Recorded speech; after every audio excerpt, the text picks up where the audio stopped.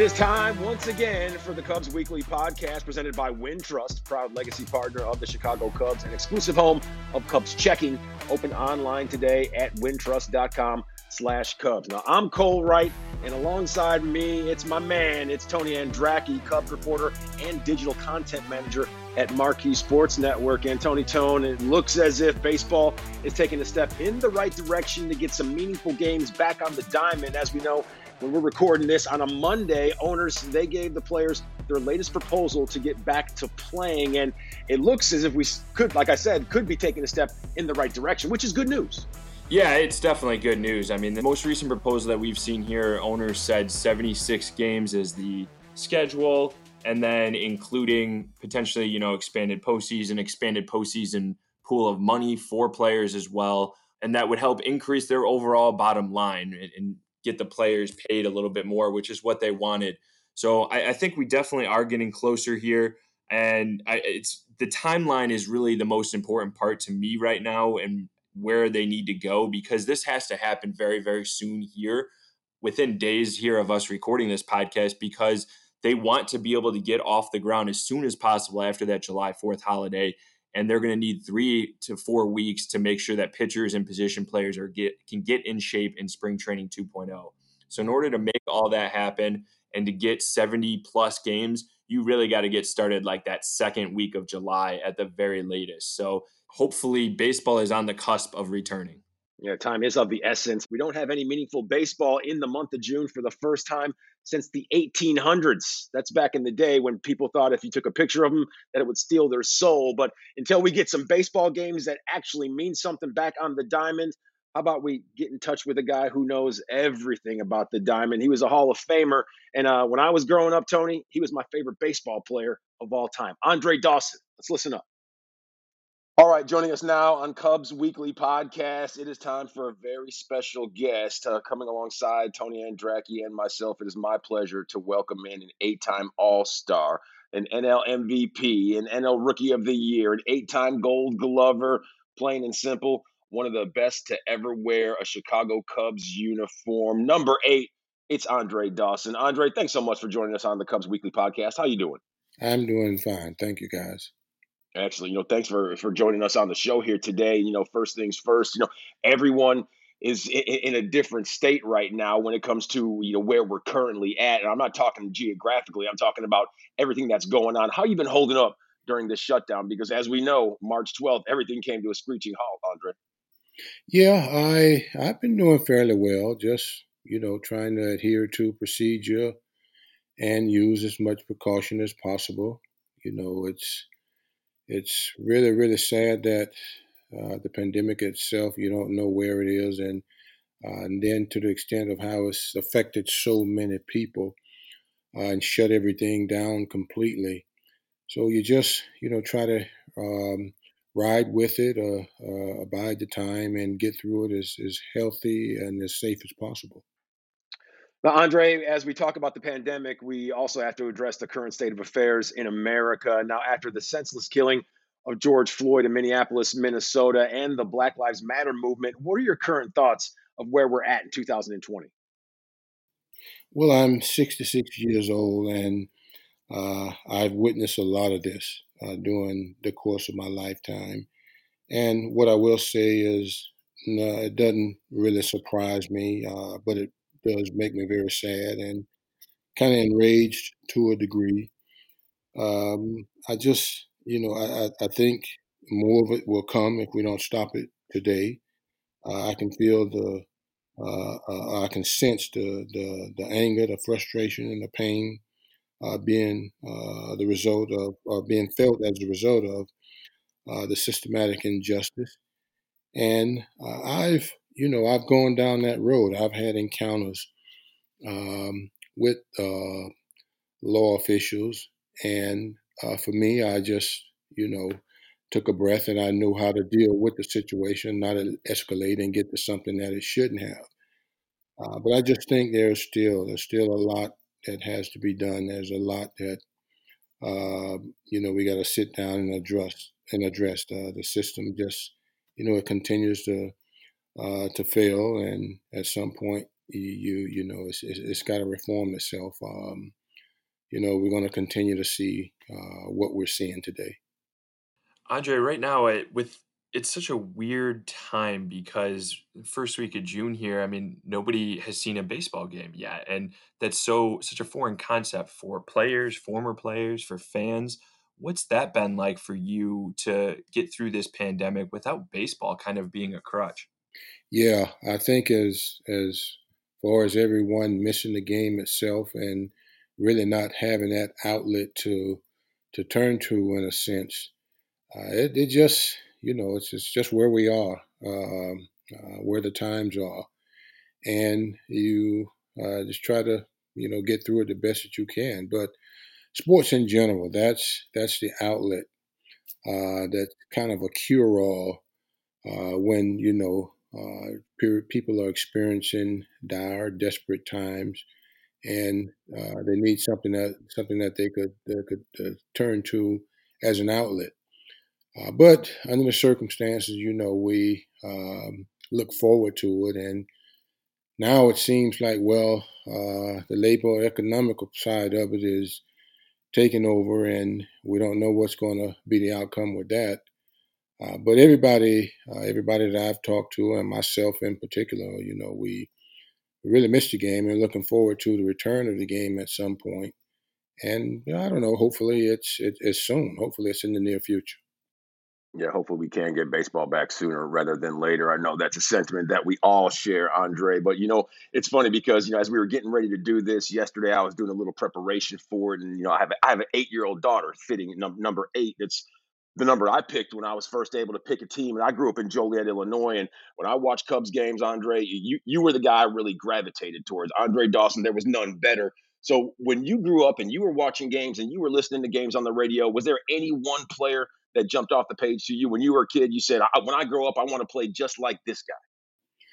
Well, I grew up being a LA Dodger fan, and that was because of uncles. One that played college, high school, college, and he was drafted in the Pirate organization.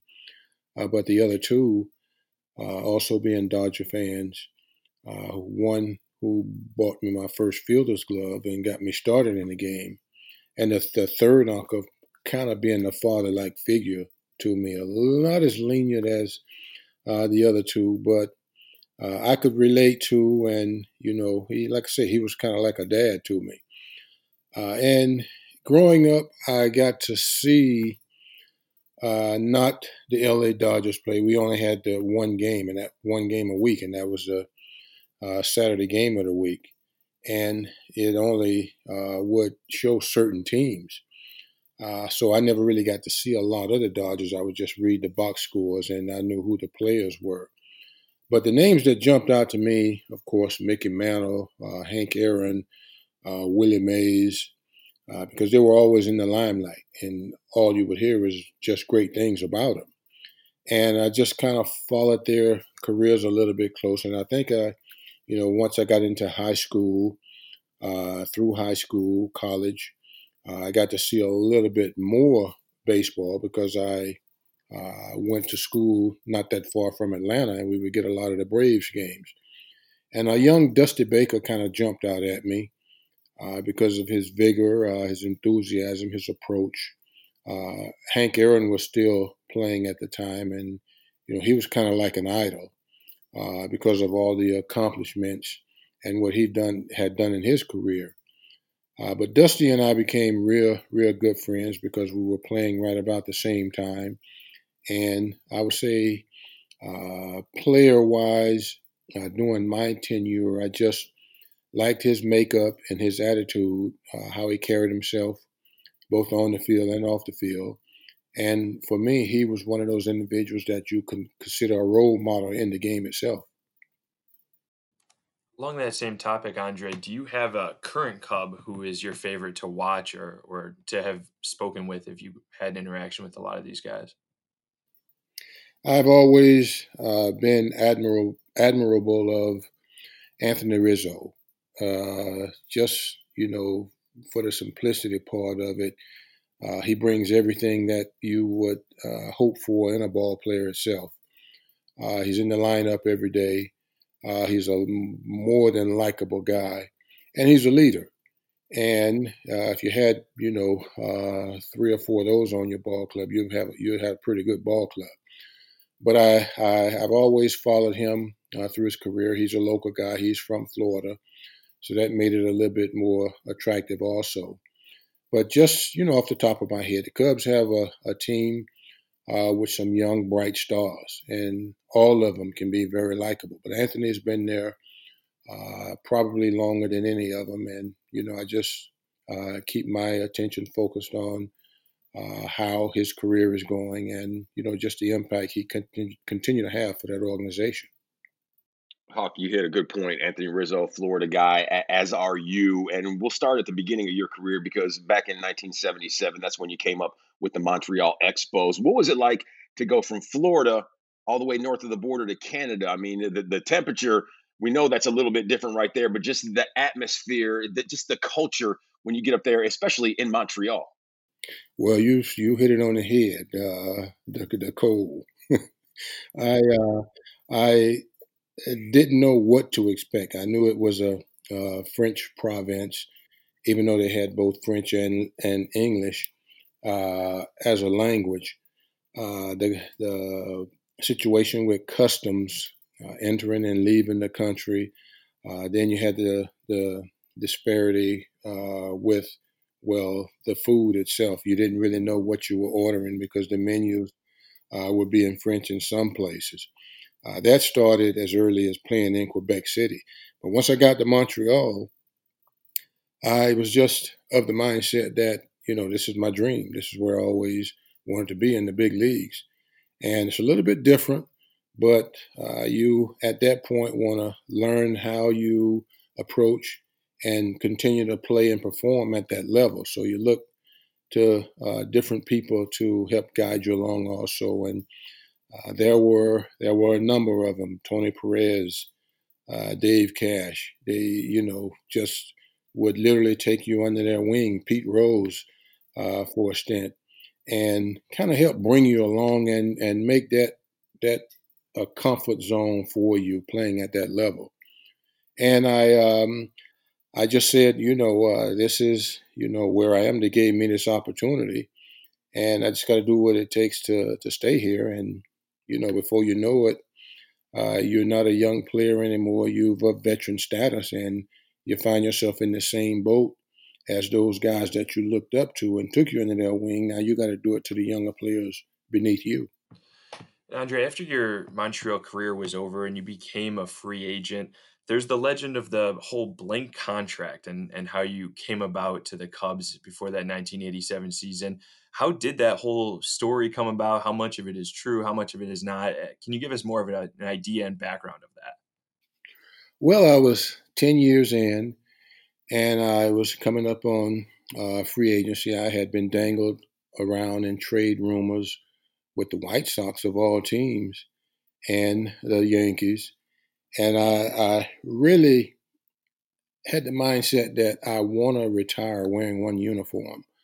Um, I didn't anticipate getting traded or having to have to test the free agent market.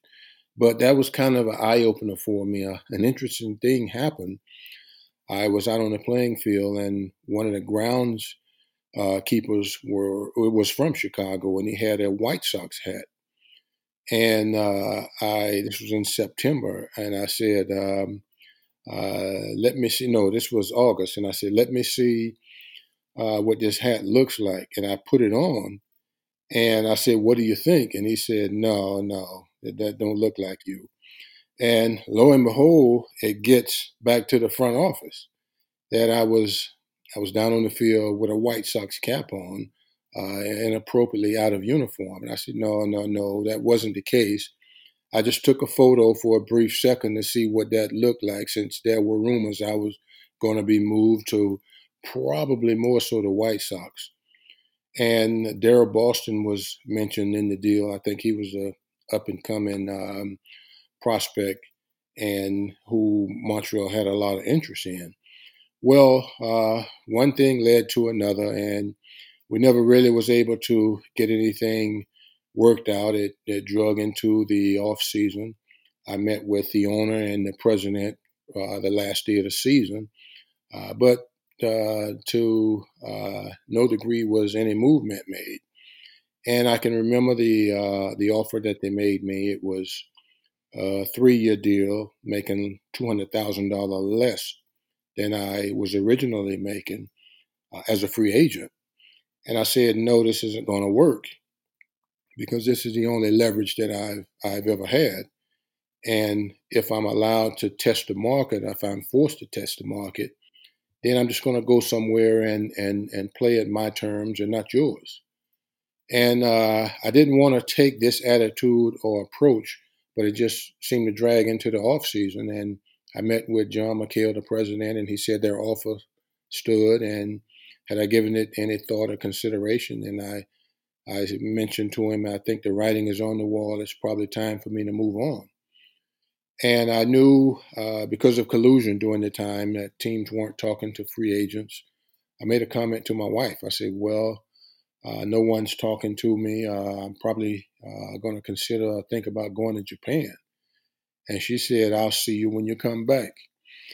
So I knew that was kind of out of the window and in the dark. And I sat down with my agent and I said, it's not about money. It's not a monetary issue now. It's about pride and principle. And I got to make a decision and know that I have to live with it and be happy with what that decision is. I said, right now, there's only one place that in my heart I really want to be. And I said, that's Chicago. I said, I just love Wrigley Field. I love the city itself. I love the fans. I love daytime baseball. I said, I also like Atlanta because it's still in the National League, a natural playing surface, and it's closer to my home. I said, but I really would like to get to Chicago if I can. And he said, okay, so be it. He said, they're already in spring training. And what we got to do is, be a little creative. We can't go out there and force a sit-down discussion with them about signing a contract. He said, we got to make them an offer that they just simply can't refuse. And I knew I was sticking my neck out, and I knew it couldn't be a monetary offer. And I just said, well, if they're willing to pay me what they think I'm worth, then so be it. I'll go there and just let it, be done. And at that point, we considered a blank contract. We went out and unexpectedly met with Dallas Green, and he didn't know what to make of it. He wanted to evaluate it. He talked about the young players he had that needed the opportunity to play. And I just said, I'm going to leave it.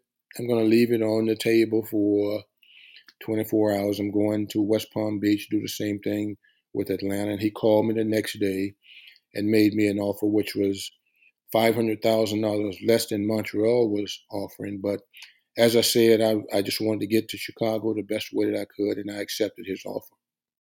Yeah, Andre, the change of scenery more times than not. For some players, it works. For others, it doesn't. For you, in 1987, we saw a complete renaissance with you and your career. But, the one thing that jumped off the page to me when you're talking about different destinations as you were getting ready to leave Montreal, as you said you wanted to stay on an NL team and the natural surface. For those who aren't really aware of the Montreal Expos and their playing surface, I mean, that was AstroTurf 1.0. I mean, it was concrete, it was the green carpet, and it took a lot of years off a lot of players' life. When you were able to go to Chicago and play on that lush Wrigley Field outfield, how did the knees feel? I tell you, it was like night and day, especially when we would go on road trips after playing maybe a homestand, 7 games, 10 games on the natural playing surface, and then going on the turf. About the third day is when I would really feel a noticeable difference, and that is the stiffness and soreness started to set in. I think playing on the turf all those years, I kind of grew into blocking it out and not making that big of a deal out of it. But once I did get to Chicago and I was able to see the difference in the two, it was like night and day. I just felt so much better on the legs, even though I still had my issues. I just knew what my routine was and, how I need to prepare for a game itself. And I stuck with that and, tried to just use as much precaution now when I went back on the road and had to play on a natural turf. Hawk, what was it back in '87? Was it the change of scenery that had that renaissance, or was it the fact that you bet on yourself? You said, "Here's what's going to happen. I'm going to go to Chicago. Here's my deal, and if I don't live up to expectations, it could be a short stint in the Windy City." Yeah, well, I lost to my grandmother, who was my chief mentor in life. And I said to myself, I wasn't going to set any goals wherever I played. I was just going to go out and have as much fun as I can and dedicated the season to her. And that's kind of what I did. I just relaxed a little bit more and tried to make it as fun and enjoyable as I possibly could. And then, it was the fans that embraced me and allowed me not to feel my way around, but feel like I was a part of that team and I belonged there. And in a sense, it just kind of fueled me, ignited me, one thing after the other. And I think once I finally got settled in, I struggled a little bit. I had a good spring when I did go to spring training, when I reported to the Cubs, but I got off to a slow start with the season. And I think once I hit the first home run in St. Louis, a grand slam off Todd Worrell to win a ball game, that got me going. Things just started to happen on a daily basis, and hey, I was up and running. And again, the fans were the ones that ignited me every day. Andre, what's your favorite memory of playing with the Cubs? Oh my God, yeah. There are so many. I got a chance to leave a lot of good friends in Montreal and develop a lot of new friends in Chicago. And I think that's what you miss the most when you move from one organization and you're out of the game. It's the friendships, not necessarily the game itself. But what I think, how I would answer that question is just the overall Wrigley Field aura, the enthusiasm, the way the fans enjoy themselves.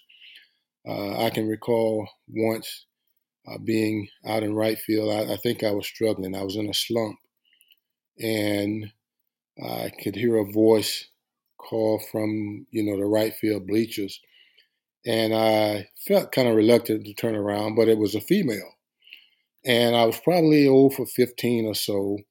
And yeah, you're contemplating on that. You don't want to take it out on defense with you, but she said, "Hey, Andre, turn around, turn around." And I turned around, and what did she do? She flips up her blouse, and she had no bra on. And well, I'm not going to say what fell out, but man, I tell you, I had to chuckle at it because the next time up, I hit a home run, and then I got another hit in the game itself. And the same person came out a couple of days later, and she said, "See, I got you going." And it was funny to me. That would always stick with me because hey, the fans were who they were. They were Andres on me, and whomever was out there, I knew they always had my back. And that salamin thing that they came up with, I just tried to extend the courtesy at the end of one game, my first year there, as a form of my appreciation, and it was just a love affair that I could never have envisioned it, and it just didn't exist in Montreal. Yeah, fans at Wrigley Field are the best. Overzealous fans, sometimes they can get you out of those slumps. That's one good thing about the friendly confines. Now, we talked about your favorite player growing up, your favorite moment at Wrigley Field, but we've had Mark Grace on Cubs 360, Andre, and he speaks glowingly of you. But when it comes to your favorite Cubs teammate, is there any one guy who you were like, man, I just love going to the ballpark and cutting up with him and talking baseball because he was that guy every day? Well, I had the locker between Ryan Sandberg and Sean Dunston. One that really didn't say anything at all. You had to look at him and stare him down to make him say, "What's up? How are you?" And the other one that just wouldn't shut up. And yeah, I think you know which was which. But Sean was, he was like a gnat that you had to kind of swat away, but just as lovable as can be, and all out when he was out on the playing field itself, and it was just a joy to be around. And he would ask you a lot of questions. With Sean, he always just wanted to learn. He wanted to continue to learn, and he always called me Pops. So I knew what that meant. Well, there's a little bit different kind of attitude and approach I got to have with Sean. But he was, he was there the entirety of my career as a Cub, and because I was locked right next to him, he was probably my favorite.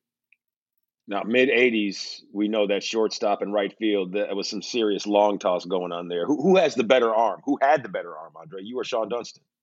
Well, it's a different throw. Yeah. Sean had a strong arm from his position. A ball that would get up on you, and his ball would take off. It would rise. Poor Mark Grace. You know, Mark Grace I should say, Sean made Mark Grace into a great defensive first baseman, having to pick that stuff out of the dirt and stuff that would sail a foot over his head, headed for the stands. I probably had more carry on my throws as much as velocity, and I say it's a different throw in a sense because from the outfield you have to have a little bit more accuracy because of the length of the throw itself. And I worked on that. I worked on distance. I worked on velocity. And for me, it was more about stretching the arm out, stretching the muscles in the shoulder out, and then work on power throwing. But Sean had, from the shortstop position, he had one of the strongest arms in the game that I'd ever seen.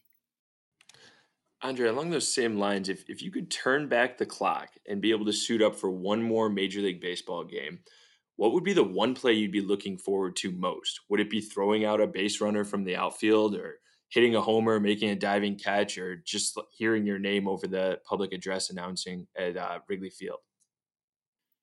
Oh man, I don't miss playing the game, so I guess I wouldn't say putting the uniform on, going back out to play. But if I had to really go that direction, I would say having a reversal of the '89 season when we had that chance to um, go to win the playoffs and go to the World Series. I say that in a sense because I was injured at the time. I needed a knee procedure done. I had the procedure done right after we lost to the Giants, and I just look back at that. It was a golden opportunity for me, uh, fresh off of coming off of the MVP a couple of years ago, and it hadn't really been done in Chicago in forever. So I look back at that Giants series in the playoffs when we fell short and didn't make it to the World Series. That probably would be the closest thing to putting the uniform on and going back out and playing again. Andre, taking a look at your resume, I mean, a lot of guys, once they're done playing, and especially once they've gone into the Hall of Fame, they try to stay close to the game. But I'm looking at your resume right now, and it's multifaceted: a music producer, a restaurateur. Now you're running a funeral home. But let's go back to the beginning. How did you actually get into producing music? Well, I grew up, during the era of disco, and I played a little bit with R&B and hip hop, and I was always an avid music fan. And at the inkling of a friend of mine who was about to start a record label, he thought that it might be something I might be interested in, and coming on with him as an investor, as a partner, and starting a record label. And that was just something to get going and give an opportunity to a few people who were seeking or had an interest in being musicians. And not knowing anything about the business, you're diving into it, and it's going to be something that's going to be an eye opener in a sense, and you don't really know or have an idea of what it's going to entail. I just kind of went out on a limb and took that chance, but probably that, along with the restaurant, those were the worst decisions I ever had to make business wise. Andre, you mentioned you don't miss playing the game. Why do you think that is? Because I played the game for 21 years at the major league level. And I probably played a little bit long. I wanted to give the uniform back as opposed to having it taken away. And I felt that I really put my time in. And when it was time to move on, pass the baton, I accepted that. I think, in a sense, with the history of all of the knee issues, I was really beat up. I was beat up at the end. My body was crying out to me. I had, my two kids that were very young, and they needed a father at home, and I wanted to see them grow up. I didn't, want to lose that part of their life. So I just, made the decision to give the uniform back, and it was tough. It was tough for me to get up to the podium and address the media and say that I was going to retire. But an interesting thing happened. I was in Florida. I was playing for the Marlins at the time, and I wanted to do it. I just wanted to walk away from the game. I had another knee procedure done right around the 1st of April. And I just thought that was the one that was really going to do me in, because it took so much time for me to come back from it.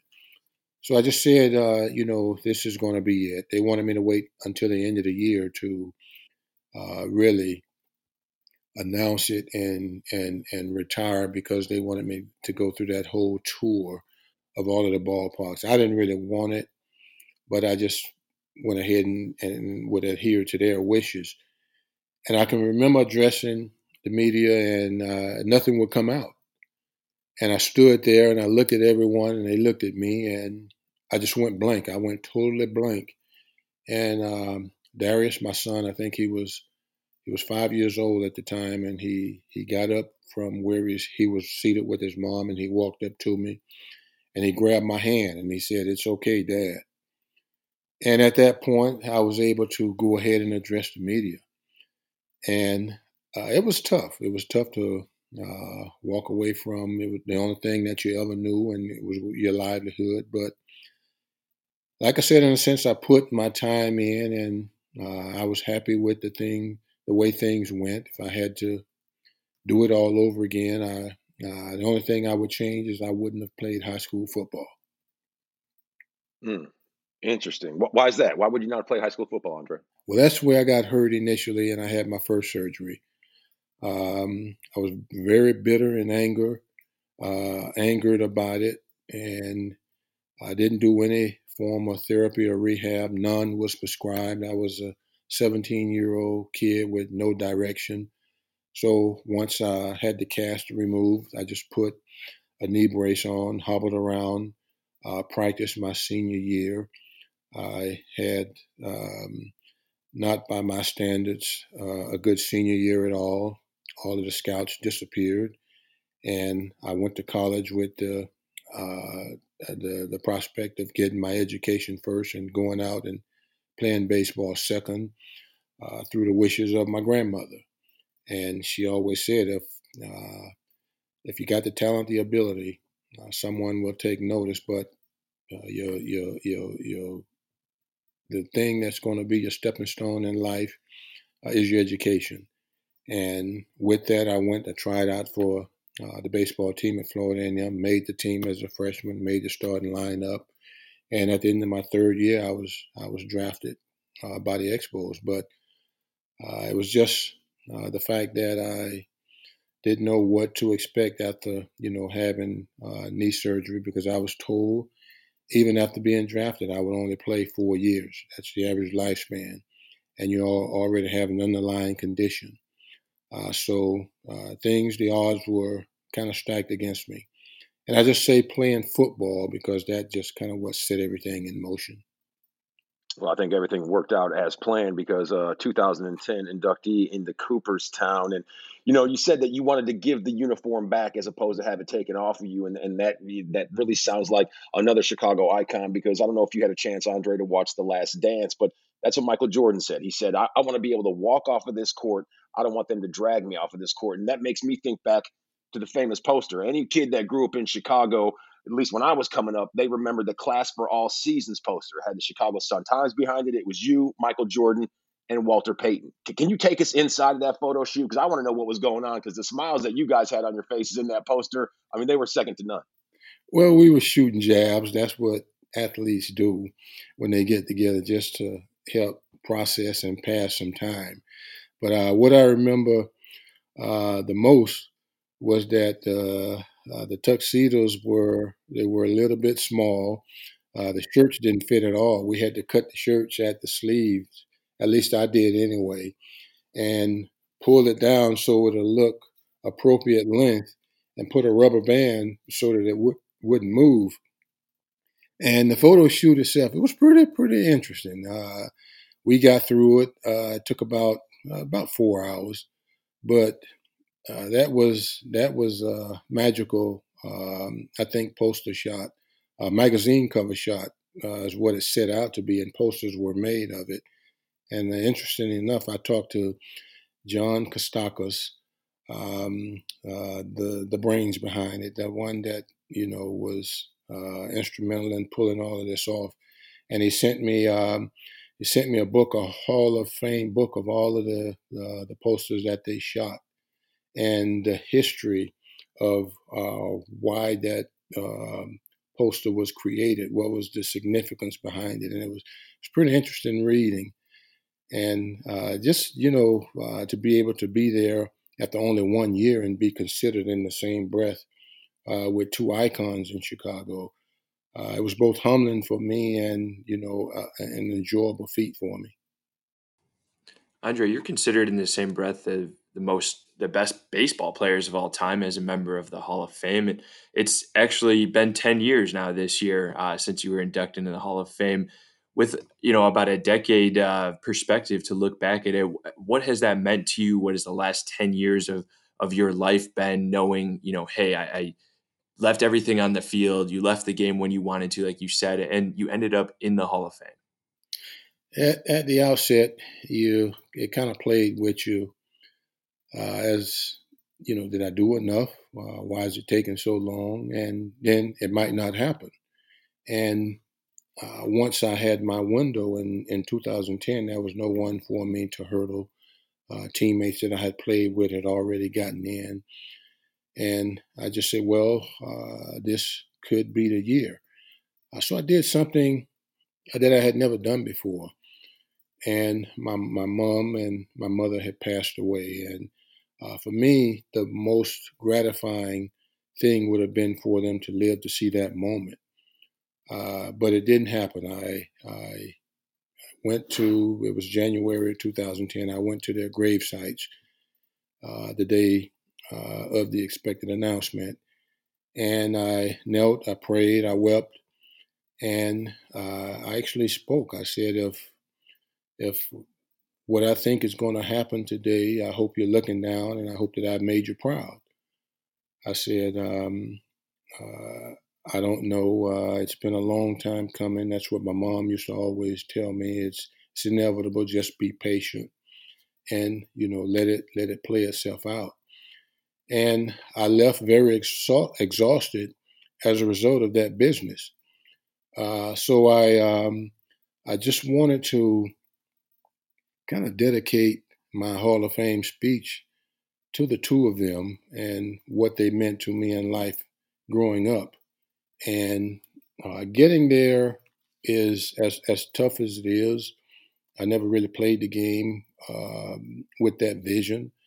I set goals to play only 15 years, and once I got to year 15, I felt that, well, I still had something left. And if I didn't, I assumed that, well, I wouldn't make a ball club or there wouldn't be any interest in, I would, be home with my kids. Well, I, played 21 years and now it's really slapping me in the face. It's time to walk away, walk away. And like I said, when I thought about my career post retirement, the first thing came to mind was, did I do enough? The hall is so sacred. That's the way the writers hold it. It's very sacred. It's a tough hall. And if I did enough, then the process would play itself out, and it will eventually happen. It took 9 years, and the irony of it is, it did lose its luster for me, but I didn't lose hope or faith. I just didn't get my hopes up until I realized that there was no one in front of me to hurdle, and that was my golden opportunity. Now, Andre, you make mention that you made it in on your ninth ballot in 2010. You were inducted into Cooperstown, and I don't. It was obviously because of your Hall of Fame career, but it also could have been a little bit predicated on that Hall of Fame meltdown you had back in 1991. I mean, all I really need to do is say 1991 and Joe West, because as we know, things with Joe West really haven't changed that much over the years. We see guys empty bat racks, it seems like, on a yearly basis when it comes to that guy.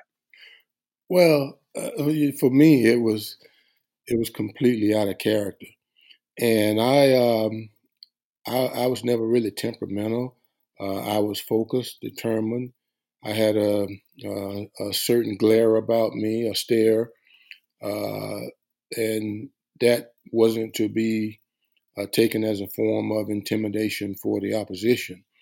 But I didn't mess with people. I played the game the way I was supposed to, kept to myself, um, and just tried to be as relaxing and fun feeling around my teammates. And Joe was, the way I describe Joe is, Joe would try you. I mean, a lot of times it wasn't bad intentions, but he just try you, and sometimes wasn't the best of times for you to try someone, especially when they're struggling. And with him, I just felt, he was having a tough day. I've been thrown only out of two games, and I thought it was by two of the worst, Joe and Angel Hernandez. And I just, that particular instance, I just said, he's having a bad day, but I can't give him the benefit of the doubt because it has to end. And when he rung me up, yeah, there were some words exchanged, and I just told him to get a grip. It's not that hard. The strike zone is not that big, and it was just that smirk smile about him that set me off. And he told me to go sit down, and I just said I can stand here as long as I desire. And when I said that, it's when he threw me. And I just, the thing that hit me first is, okay, I'm going to get my money's worth. And back then, you could get away with it because you're going to get fined, what, $100, and that's getting my money's worth. But I played no part. The letter that I got said I incited a riot. You know what the Wrigley faithful did as a result of that. I was back in the clubhouse by then, but I said I was going to get my money's worth, and what continued to irk me was that he was walking toward me and he was still smiling. And that's when, the bats left, second slew of bats left, then the Gatorade cooler left. And at that point, I felt, okay, I got my money's worth, and I was gone. Andrew, you mentioned the Wrigley faithful and everything that they've meant to you in your career. I know how much you've meant to them too over your time, and you've also talked about the '89 team and how close you guys came. But watching the 2016 team finally end this World Series drought, what was that like for you? What emotions did that bring about from you, and maybe how long did it take for you to sit and kind of realize that this 108-year championship drought is finally over. Man, that was more nervous watching than playing itself. Mm-hmm. I think for everyone that ever wore a Cubs uniform, and to see them get to that point, and to have it within their grasp, I just marveled. I was at Game 5, and I was supposed to throw out the first pitch, and I sat in Game 5, watched that, and I can remember a conversation I had with Manager Madden. I just said, Joe Madden. I just said, the team is playing a little bit tight. And he said, yeah, he said, you're right. He says, we're going to win this game tonight, and we're going to go and Cleveland, and we're going to, wrap this thing up. And I looked at him and I kind of smiled. I said, well, at least, he has confidence that, this team can come back, because that just doesn't happen. And once they got to Game 7, I had a proposal to do an event for Uber and Fanatics in Chicago if the Cubs won the World Series. If they lost, then they were going to use Kenny Lofton in Cleveland to do the same exact appearance. And I was more in tune to watching the game itself, excited about Game 7 of the World Series and how they fought back, and now it's right there in their grasp. And I said to myself, I said, well, I don't want to pack, because I don't want to jinx them. And I wouldn't pack. I knew I had to get up I had to be at the airport at 5 o'clock the following morning if the Cubs won to catch a 6 a.m. flight to Chicago, but I wouldn't pack.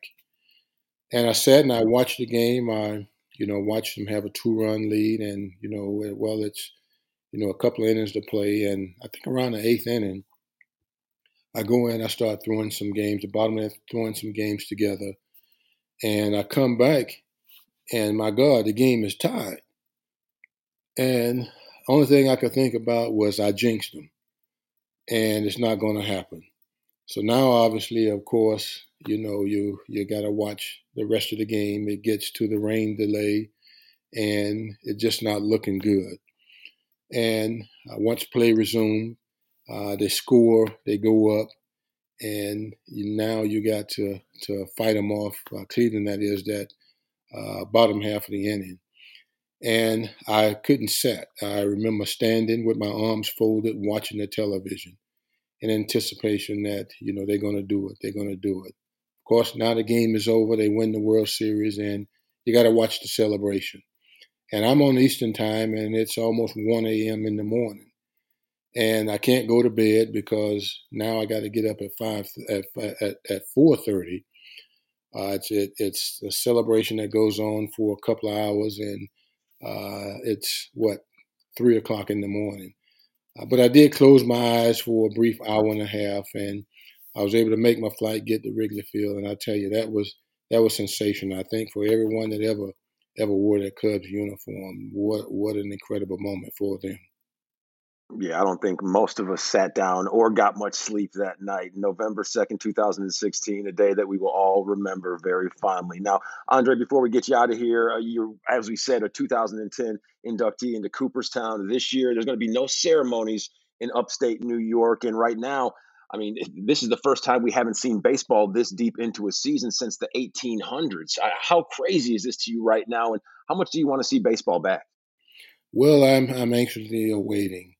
The thing in Cooperstown, that's understandable, because of the situation and the times we're in. But we got to get baseball back. We got to get sports back, period. And I'm just going to, continue to wait it out. I think that it's close. Hopefully it is close. And we could see it sometime in July. But I'm just, like every other fan out there, waiting this thing out, just hoping for the better and hoping to see the game we love so much return. Yeah, hopefully baseball comes back immediately, if not soon. And when it does, Andre Dawson, Hall of Famer, he will be there watching. Andre, thanks so much for taking time out and joining Tony Andracki and myself here on the Cubs Weekly podcast. And we know when you hit one out at Wrigley Field, when you hit one over the fence, you hit one over a true link fence. Thanks so much, Andre. Appreciate the time. Thank you, Andre. All the best. Take care. Stay safe.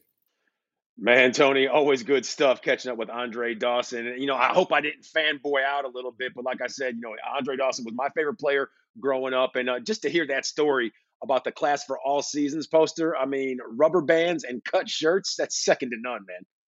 Yeah, that was great, Cole. And I love Dawson's perspective just on the game today, how he doesn't actually miss the game. And then the way that the odd way that he busted out of a slump one time at Wrigley Field. That was probably my favorite story that he had there. Yeah, he says he doesn't miss playing, but I wonder if he misses hitting him over a true link fence. We'll have to get to that next time we have him on Cubs Weekly Podcast. And speaking of, we're presented by Wintrust, power partner of the Chicago Cubs, and the only place to get your Cubs debit card. Get yours today at wintrust.com/Cubs. I'm Cole Wright, and for my guy, Tony Andracki, we'd like to thank you for tuning in to this edition of the Cubs Weekly Podcast. And remember, always subscribe on Apple or Spotify or wherever you listen to podcasts. And we will see you next Tuesday. Enjoy the rest of your weekend.